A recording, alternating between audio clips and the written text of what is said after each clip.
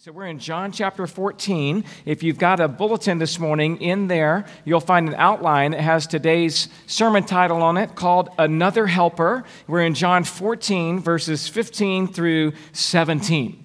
John 14, verses 15 through 17. Again, the title is Another Helper. Here's what the Apostle John writes. If you love me, speaking obviously for Jesus, is speaking here, says, if you love me, you will keep my commandments. And I will ask the Father, and he will give you another helper to be with you forever, even the Spirit of truth, whom the world cannot receive because it neither sees him nor knows him. You know him, for he dwells with you and will be with you. Father, we need your help this morning as we dive back into the Gospel of John. We pray that you would open up our eyes to see and our ears to hear the beautiful encouragement and challenge from the Lord Jesus Christ. Help us to be reminded this morning that we have another helper who dwells within us to empower us and to enable us to follow in your footsteps. And it's in Jesus' name we pray. Amen.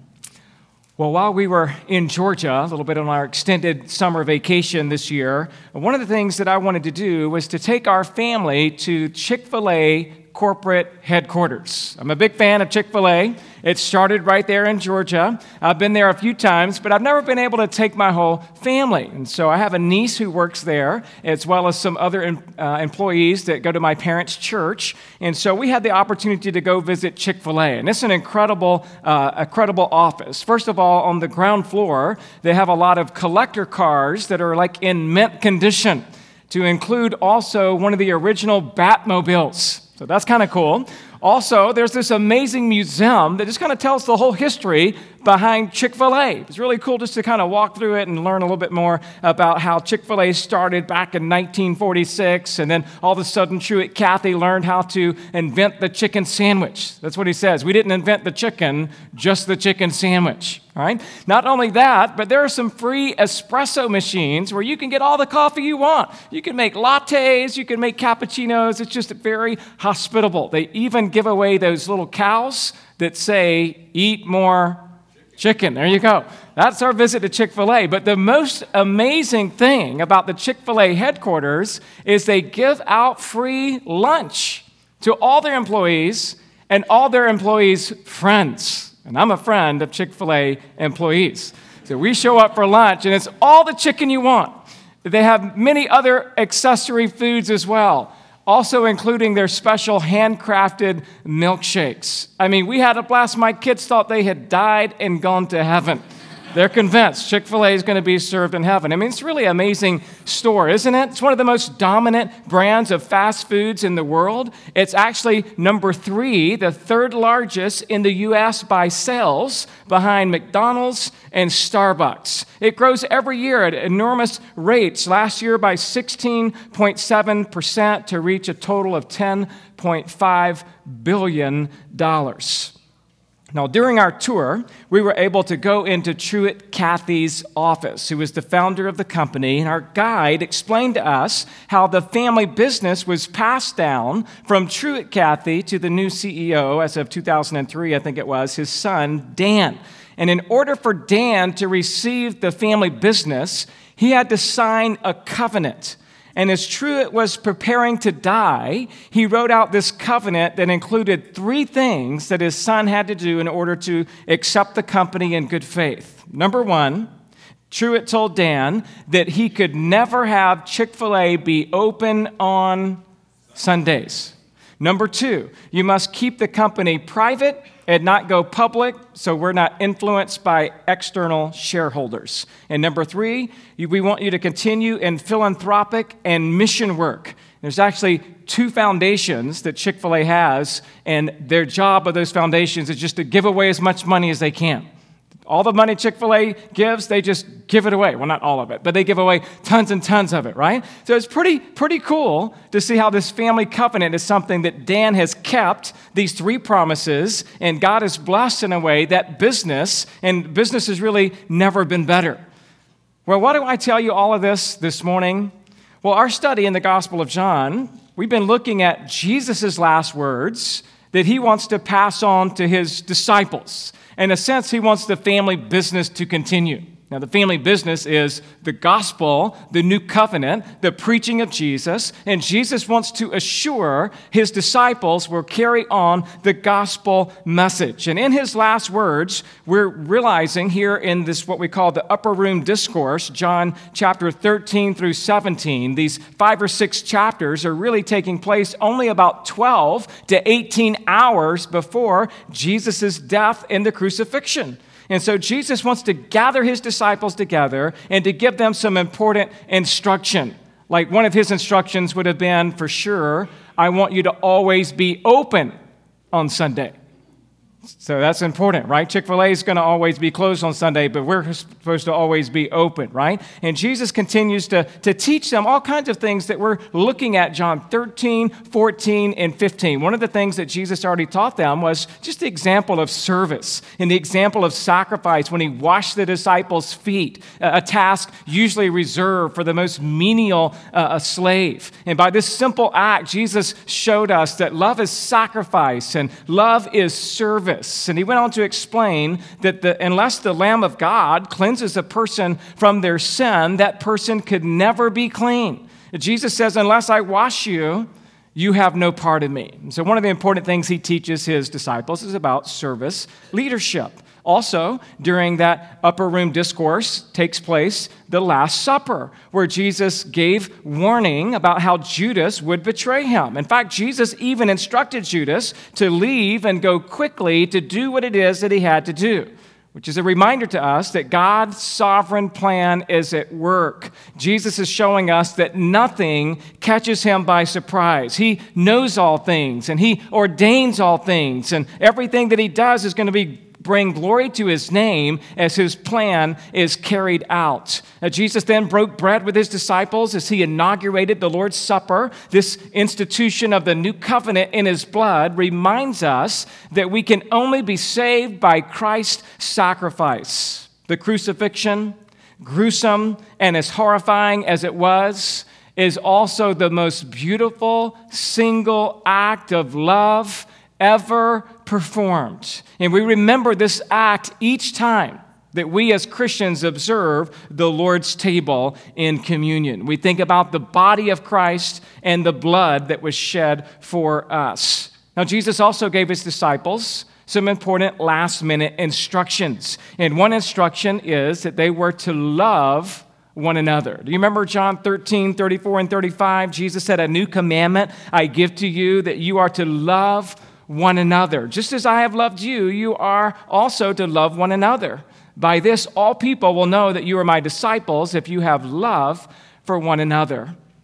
Jesus also gives unparalleled encouragement as he tells his disciples that he's going to prepare a place for them. You remember John 14, verse 3? And if I go and prepare a place for you, I will come again and take you to myself, that where I am, you may be also. And so as we continue our study of the upper room discourse, I want us to look at some additional instruction and encouragement from the lips of Jesus again this morning. The instruction and encouragement that we will hear today is for all believers. This is for every blood-bought child of God. This is for every Christian who has been born again by faith in Jesus Christ. And these words are to challenge us and to encourage us this morning. And I want to just give you 2 truths this morning that are going to be a challenge and encouragement. Number 1, you have a great responsibility. And then number 2, you have a great helper. Let's start off with that first one. You have a great responsibility. Your first blank, if you are taking notes this morning, is what is love? What is love? Notice there in verse 15, Jesus says, if you love me. So let's just talk for a moment about this word love. This is the first time the word love is used here in chapter 14. In chapter 13, we were exhorted to love one another. That is the very way that all people will know that you're a disciple of Christ. Jesus said, if you have love for one another. And now Jesus is saying, not only are we to have love for one another, but you're to have love for me. And the way that you will love me, according to verse 15, is by obeying me. It's by keeping my commandments. Now, the first part, again, in verse 15, if you love me. The word love, as you may have already guessed, is that word agape. And according to Greek lexicons like BDAG, agape has 3 different meanings, which I believe are all somewhat related. It means, number 1, to have a warm regard for and interest in one another, to cherish or have affection for. Number 2, it also means to have a high esteem for or satisfaction with or to take pleasure in. Number 3, it means to practice or express love to prove one's love. Now, if you put all 3 of those together, here's what I'm getting. I am so in love with you, and I cherish you so much that I get pleasure in proving my love to you. Or to say it even more simply, I take great pleasure in proving my love for you. And the way that we prove our love for Jesus, he tells us in verse 15, is by keeping his commandments. If we're going to say, I agape you, I cherish you, I want to spend time with you, I'm devoted to you, then the best way we can express that in this verse is by keeping his commandments. That's how we prove it. In fact, look down a little bit later in this passage in verse 21, Jesus says, whoever has my commandments and keeps them, he it is who loves me. Or in verse 23, if anyone loves me, he will keep my word. 1 John 5:3 says, this is the love of God, that we keep his commandments. 2 John verse 6 says, and this is love, that we walk according to his commandments. And so what we're learning in these passages here in John 15 and in 1 John and 2 John is that love is not just a feeling. It is also a function. If love never performs a God-honoring function, then the feeling is phony. You got to have feeling and you got to have function. Now, I saw this week on a headline that the 2020 Corvette just came out, and the base model is only $60,000. So I'm thinking about getting one. No, I'm just kidding. I'm not going to get one. But let's say I did. Let's say I did order one, because I read about it a little bit this week. They actually deliver it to your house. So let's say I buy my dream car, a brand new Corvette. It's delivered to my house, and it's gorgeous. But then when I get into the car, even though everything looks gorgeous, the steering wheel, the seats, that smell, and then I go to crank up the car, and then I realize there's no engine under the hood. There's no motor in this car. Now, you would say, that's a beautiful car, and it had a great feeling when it was delivered to my house, but if it doesn't have a function, as in taking me somewhere, like really fast, 0 to 60 in less than 3 seconds, then you know what? Then that car is a fake. It's just a phony. It's got to have beauty and brains. It's got to have the look, and it's got to have the ability to accomplish what it promises to deliver. That's what love is. Real love is beautiful, and there's feeling involved. Sometimes there's not as much feeling involved, but I certainly don't want to err on the side of saying love is only duty, because there is a delight that we understand in the affection that we have for our Savior. So I'm saying this, love has feeling and love has function. What Jesus is saying here is, like in that illustration with the Corvette, I need more than a pretty car. I need a car that drives. And I would say you need more than a pretty faith. You need a faith that drives you somewhere, that takes you somewhere, a faith that works. And so love has feeling and function. It's like this. God tells us what love is in Romans 5:8 when it says God demonstrates his love. He shows us his love for us in this, and while we were yet sinners, Christ died for us. It's an action. What if God said he loved us, but he never did anything for us? What if the Bible says God loves you, but there was no cross, there was no Christ, there was no resurrection? Then we'd be like, well, show me the love. I mean, it's one thing to read it on paper, but it's another thing to know that that was a true event witnessed by over 500, thousands of people saw the crucifixion, over 500 saw Jesus Christ resurrected. We know that it happened. It's not enough just to sing ballads all day to your woman. If you don't prove your love to her by treasuring her, preferring her, honoring her, serving her, then you may have a pretty voice, but you don't understand love. Ladies, you can say amen to that. All right? So the idea is that love is giving and love is service. And in this context, he's saying love is obedience. Love is keeping. Love, that's what love is. Love always does something. God so loved the world that he gave. And so Jesus is saying in this verse, John 14:15, he's saying, I am doing my part, now you do yours. Jesus is saying, I'm about to sacrifice my life on the cross, remember, 12 to 18 hours. Now you go and do the same. Jesus is saying, I am going to obey the Father's will, so you need to obey my will. And my will is that if you love me, you will keep my commandments. If love really is feeling plus function, then we can't really say, I love you, but we don't obey him. Do you know what that would make you? If you say, I love you, but I won't obey you, that makes you a hypocrite. If you say you love Christ, but you're not willing to follow him, then you are a fake. If you say you love Jesus, but you won't obey him, you're a phony. Love is feeling plus function. Now that we better understand what love is, the kind of love Jesus is talking about, let's ask a second question, your next blank, who is Jesus? Notice he says, if you love me. Obviously, a reference to himself. If you love me. I think the problem is that many people today don't really know who this me is. They don't know who Jesus is, just like many people don't know what love is. Many people don't really know who Jesus is. They think of Jesus as how they want to think of Jesus. They make him what they want him to be. They almost think of him as more of a created being than God.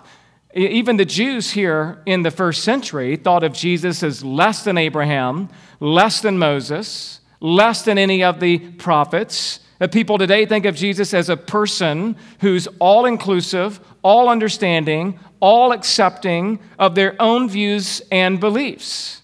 And that's where lies the problem. Jesus is not to be conformed to our opinions or to our beliefs. We only have the option to accept Jesus as he is, revealed in Scripture, or not to accept him at all. You cannot have a Jesus of your own making. In fact, you're to be made in his image.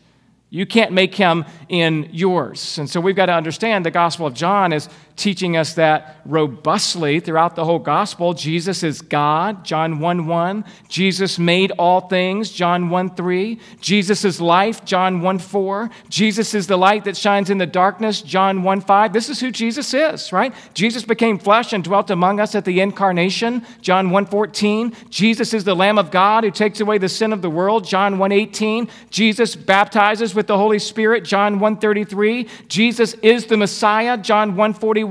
Jesus is something good that came out of Nazareth, John 1:46. I mean, Jesus is no ordinary man.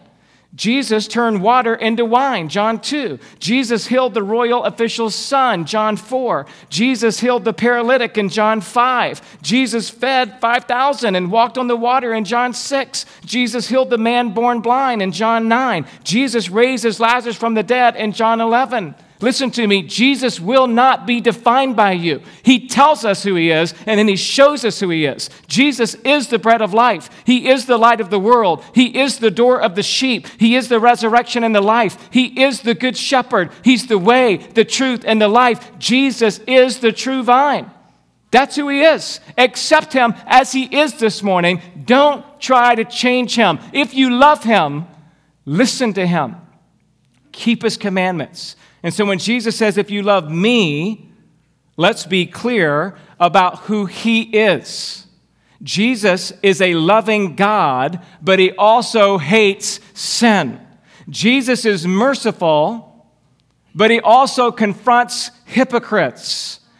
Jesus is kind, but he also made a whip and ran the unbelievers out of the temple. Jesus is sweet, but he is sovereign over all. Jesus is meek, but he's also mighty. Jesus is a forgiving Savior, but he's also a fierce warrior. Jesus is wonderful, but he's also to be worshiped. Jesus is gentle, but he's also to be taken seriously, and he will not be trifled, and he will not be relegated to an inferior rank or position. Jesus is Lord over all. He is the Alpha and the Omega. He is the beginning and the end.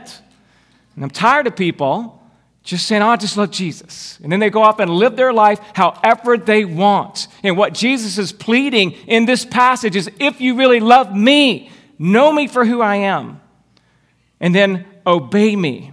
And so the third question I want to ask you is, what are we supposed to obey? He says, if you love me, keep my commandments. Your next blank, what are Jesus's commandments? I mean, I know the 10 Commandments came out in Exodus chapter 20, but I thought that was God. I didn't know Jesus gave out commandments. What does he mean when he says, if you love me, you will keep my commandments?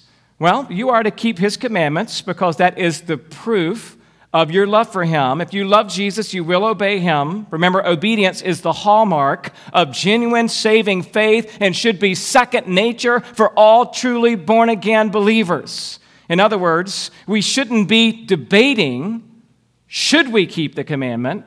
We should be just doing it. We shouldn't be making excuses. We should be exercising much effort to obey. We shouldn't minimize this principle. We should maximize it. We should understand this is the heart of the upper room discourse. If you love me, I want you to keep my commandments. Now, the word keep here means to persist in obedience. It means to persist in obedience. It means to observe, to fulfill, and to pay attention to. Part of the meaning of to keep here is that we are to keep watch over and even to keep on guard. Are you careful about how you keep God's commandments, or have you become careless? Are you striving to follow the Lord's commands, or are you straying out into the world? Are you living a life of conviction or of compromise? You say, Adam, well, which commandments are we to keep? Answer, all of those in the New Testament. Okay, the Old Covenant, which included the civil law, the ceremonial ordinances, dietary restrictions, clothing specifications, all that in the Old Testament, part of what is called the Mosaic Covenant, all of that minus, I would say, the moral aspect, the moral law, is to be kept today. Maybe to say it another way, everything reiterated in the New Testament we keep.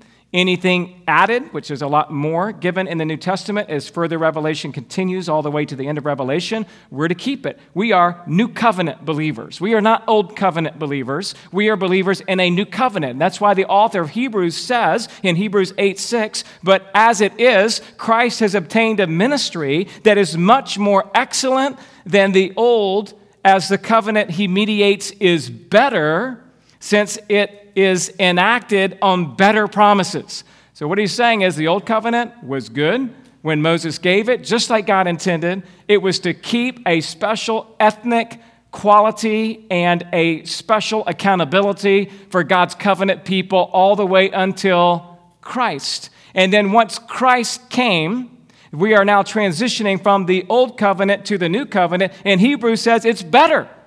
It's better because it's new. And it centers around Christ, which is why the author of Hebrews goes on to say, Hebrews 8:13, and speaking of a new covenant, he makes the first one obsolete. And what is becoming obsolete and growing old is ready to vanish away. So what I'm saying is, praise God, we don't have to have the same focus of dietary restrictions or of clothing specifications or ceremonial washings, because now in the new covenant, when Jesus came, everything is about the heart.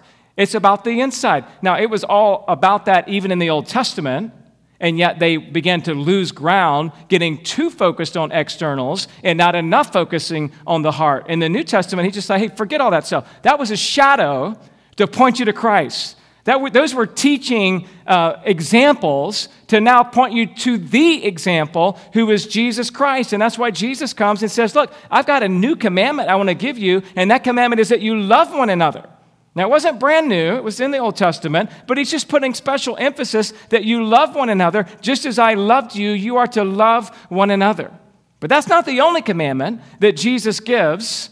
He calls us to obey everything that he says in the New Testament. Basically, if Jesus gives an imperative, that's a command of Jesus. And if Jesus gives that imperative, do this, don't do that, then you're expected as a follower of him to obey whatever it is he says. And this week in my study, I found no less than 50 commands of the Lord Jesus Christ in the New Testament. Can I just give them to you? You just listen. He says, you are to repent. He says, you are to follow me. You are to rejoice. You are to be the light of the world. You are to honor God's law. You are to avoid anger in your heart. You are to be reconciled to your brother. You are to not lust. You are to keep your word. You are to go the second mile. You are to love your enemies. You are to be perfect even as my heavenly Father is perfect. You're to practice certain disciplines in secret, like giving and praying and fasting. You're to lay up for yourselves treasures in heaven. You're to seek first the kingdom of God. You're to judge not. You are to cast not your pearl before the swine. You are to ask, seek, and knock. You are to do unto others as you would want them to do unto you. You are to choose the narrow way. You are to beware of false prophets. You are to pray for the laborers to be sent into the vineyard. You are to be wise as serpents and harmless as doves.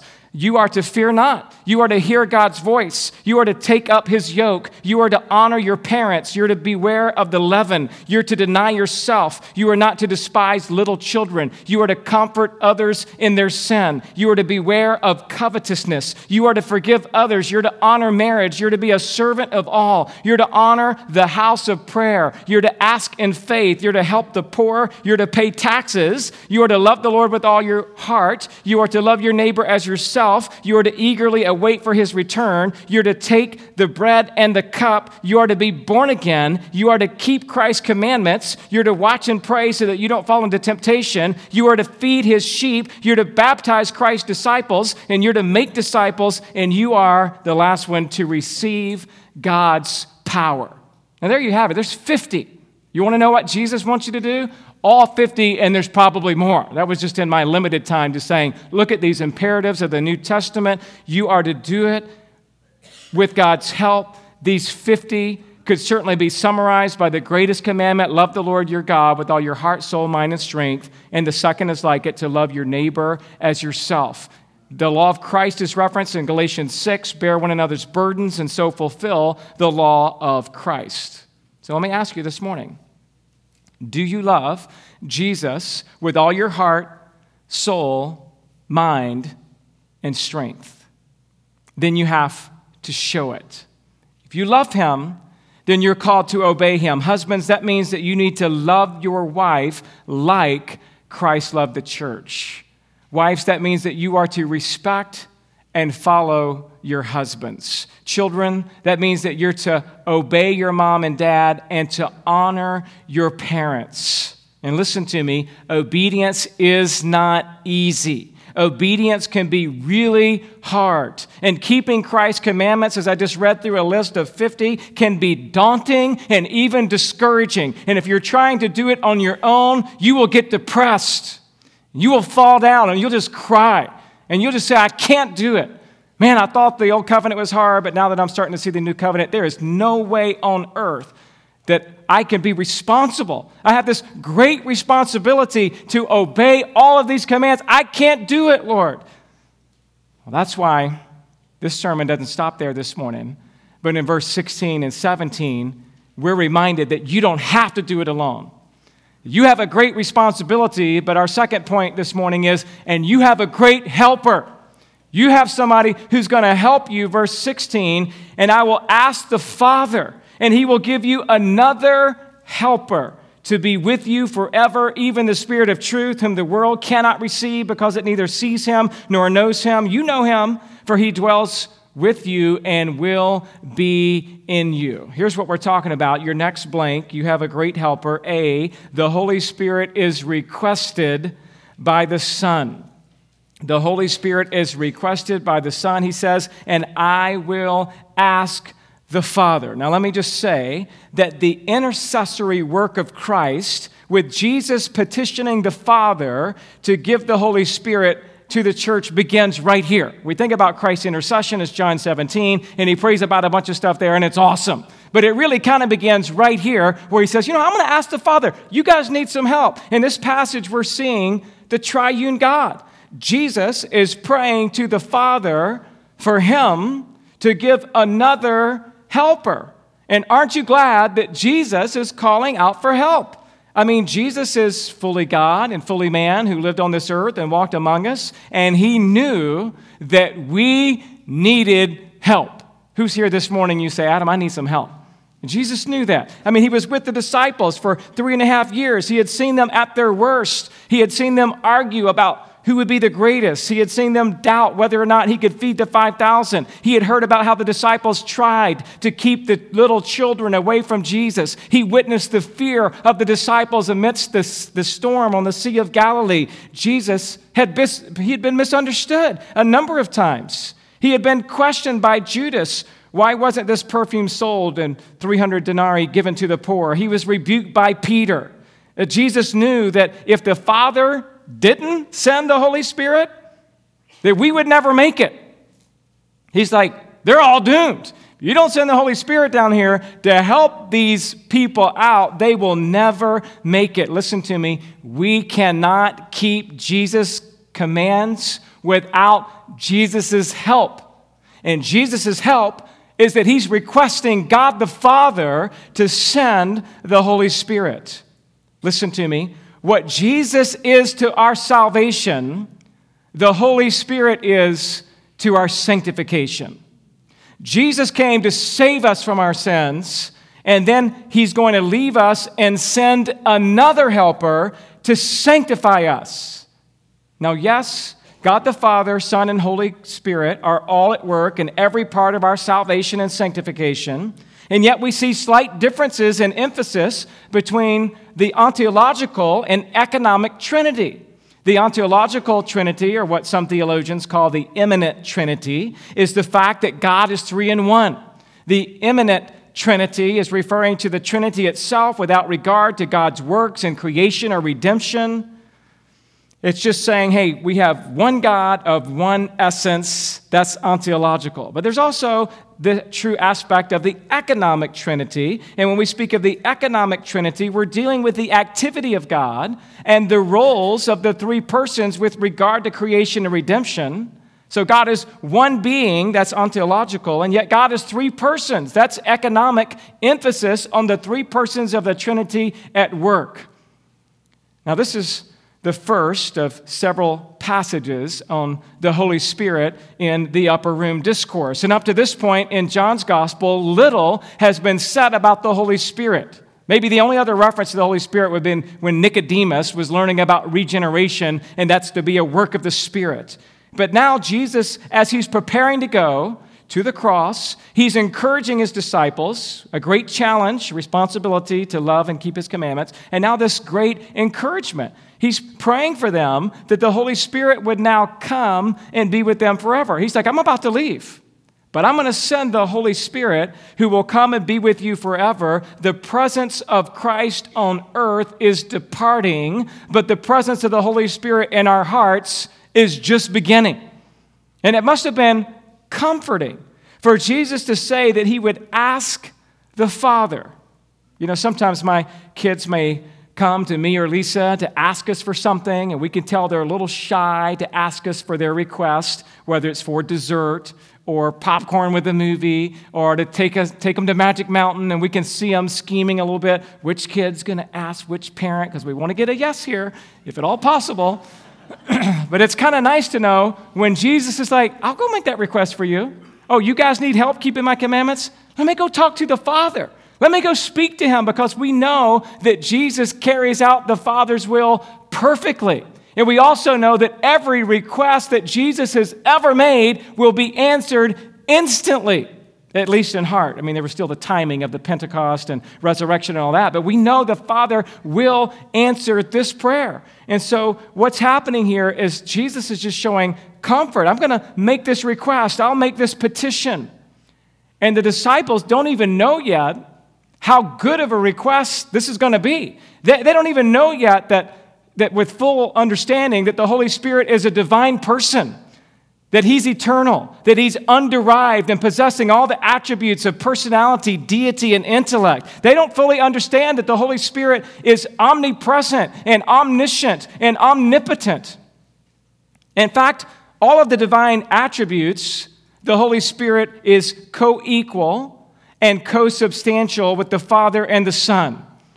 It is also the work of the Holy Spirit to execute the divine will with relation to all mankind. The Holy Spirit was involved in the sovereign activity of creation, the incarnation, the written revelation of the Bible, and the work of salvation in the heart of man.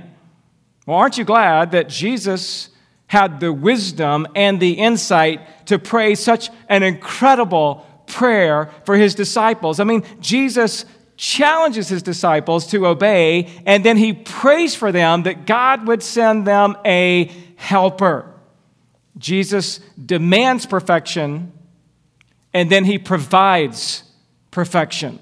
Jesus teaches what we ought to do, and then He equips us to do just that. Jesus tells us what to do, and then He comes to our aid to help us do it. I love this Master. I love Christ. I'm so amazed at the holy calling that God has placed in our life as believers, but I'm also flooded with relief at the help that He provides. And so the Holy Spirit is requested by the Son, but the next blank says the Holy Spirit is given by the Father. He's given by the Father. You see there in the middle of verse 16, I will ask the Father, and He will give you another helper to be with you forever. Now, in this passage, the biggest surprise to me was studying these two words, another helper. So first of all, let me just say that the word helper in the original language is the word parakletos, which you may have heard before, that the Holy Spirit is your paraclete. How many of you guys have heard that before? The Holy Spirit is our paraclete. No, I did not say parakeet, okay?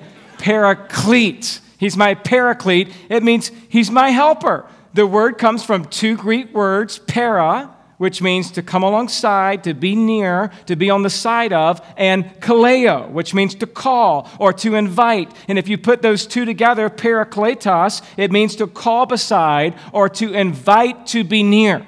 This is one called alongside to help. The connotation of this word is that of a helper, comforter, counselor, exhorter, intercessor, encourager, and advocate on our behalf. The Holy Spirit fulfills all of these roles in our lives. And one of the most important things to realize is this word parakletos does not describe the Holy Spirit coming to comfort you and you do nothing.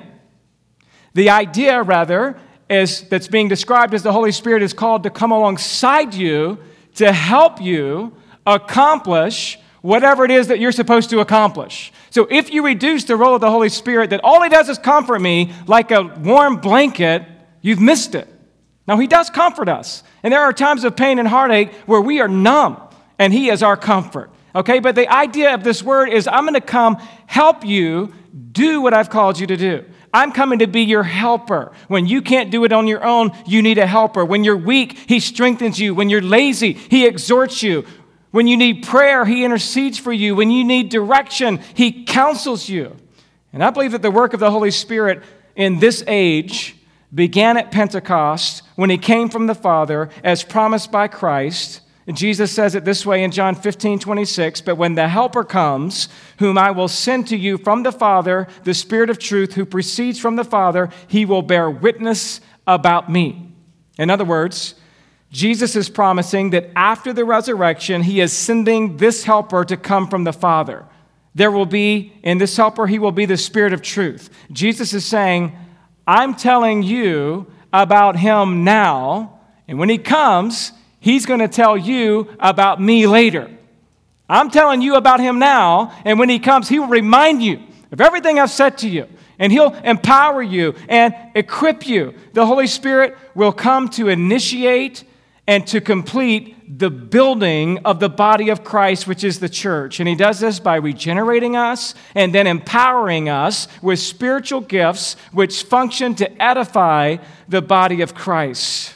In fact, 1 Corinthians 12, 11 through 13 says, all these are empowered by one and the same Spirit who appoints to each one individually as he wills. For just as the body is one and has many members, and all the members of the body, though many, are one body, so it is with Christ. For in one Spirit we are all baptized into one body, Jews or Greeks, slaves or free, and we were all made to drink of one Spirit. Just a beautiful passage about, again, the Spirit's work of empowering us and gifting us.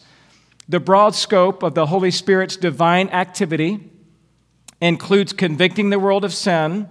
It includes convicting the world of sin, righteousness, and of judgment. It includes glorifying the Lord Jesus Christ and transforming believers into the image of Christ. And I believe that the Holy Spirit is the supernatural and sovereign agent in regeneration, baptizing all believers into the body of Christ. The Holy Spirit also indwells, sanctifies, instructs, empowers believers for service, and seals us for the day of redemption. Now check this out. As I was studying this week, I told you the most surprising thing was just a little deep dive on another helper.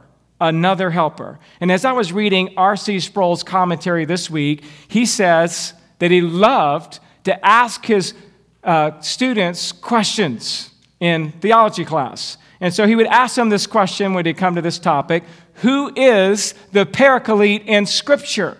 To which his theological students would almost always confidently answer, the Holy Spirit. To which R.C. Sproul would then cleverly reply, then why does Jesus say another helper?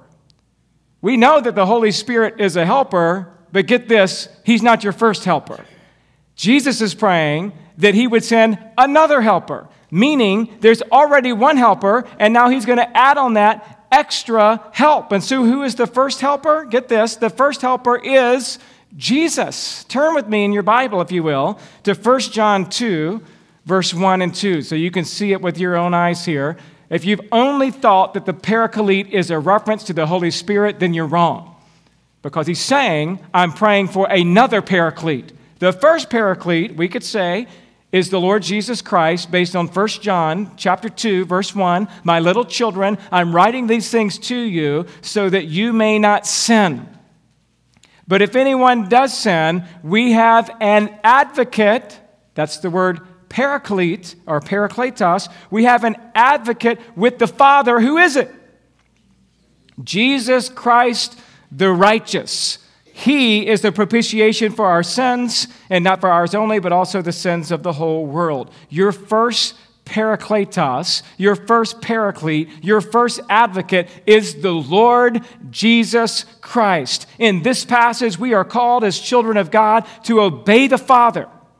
And we are challenged to live a life without sin. And yet we know that no matter how hard we strive, that is utterly impossible. And so whatever shall become of us, well, we have an advocate. A what? We have an advocate. Same word here, Parakletos, not the Holy Spirit, but this time it's Jesus Christ the righteous. He's the propitiation for our sins. He died in my place. He is my substitute. He carried my sin debt to the cross. He gave up his life. He came to my side in the courtroom of God, and though I was guilty as charged, he said, I'm innocent under the blood. He's my helper. The Lord Jesus Christ, he did what no one else could do. He lifted me. Love lifted me. Praise Jesus forevermore when nothing else could help. Love lifted me. I don't have one helper. I have two. The first Paraclete was Jesus. The second Paraclete is the Holy Spirit. That's why Jesus says he will give you another helper. Get this, the word another is the word allos, A-L-L-O-S, which means another of the same kind. He could have used the word heteros, which, as you know, means of a different kind. Hetero, different, but he didn't. He used allos, of the same kind. The same kind, the same essence, the same divine attributes, the same power, the same purpose, the same ability, because both are of the same Godhead. So we have two helpers, or do we have three? Turn with me to Psalm 54. Psalm 54, verse 4. Lo and behold, we see the word helper also used in the Old Testament, referring to God the Father. Psalm 54, 4. Behold, God is my helper. The Lord is the upholder of my life. Look at Psalm 121. Psalm 121, verses 1 and 2. I lift up my eyes to the hills. From where does my help come? My help comes from the Lord who made heaven and earth. Listen to Isaiah 50, verse 7. But the Lord God helps me. Therefore, I have not been disgraced. Therefore, I have set my face like a flint, and I know that I shall not be put to shame.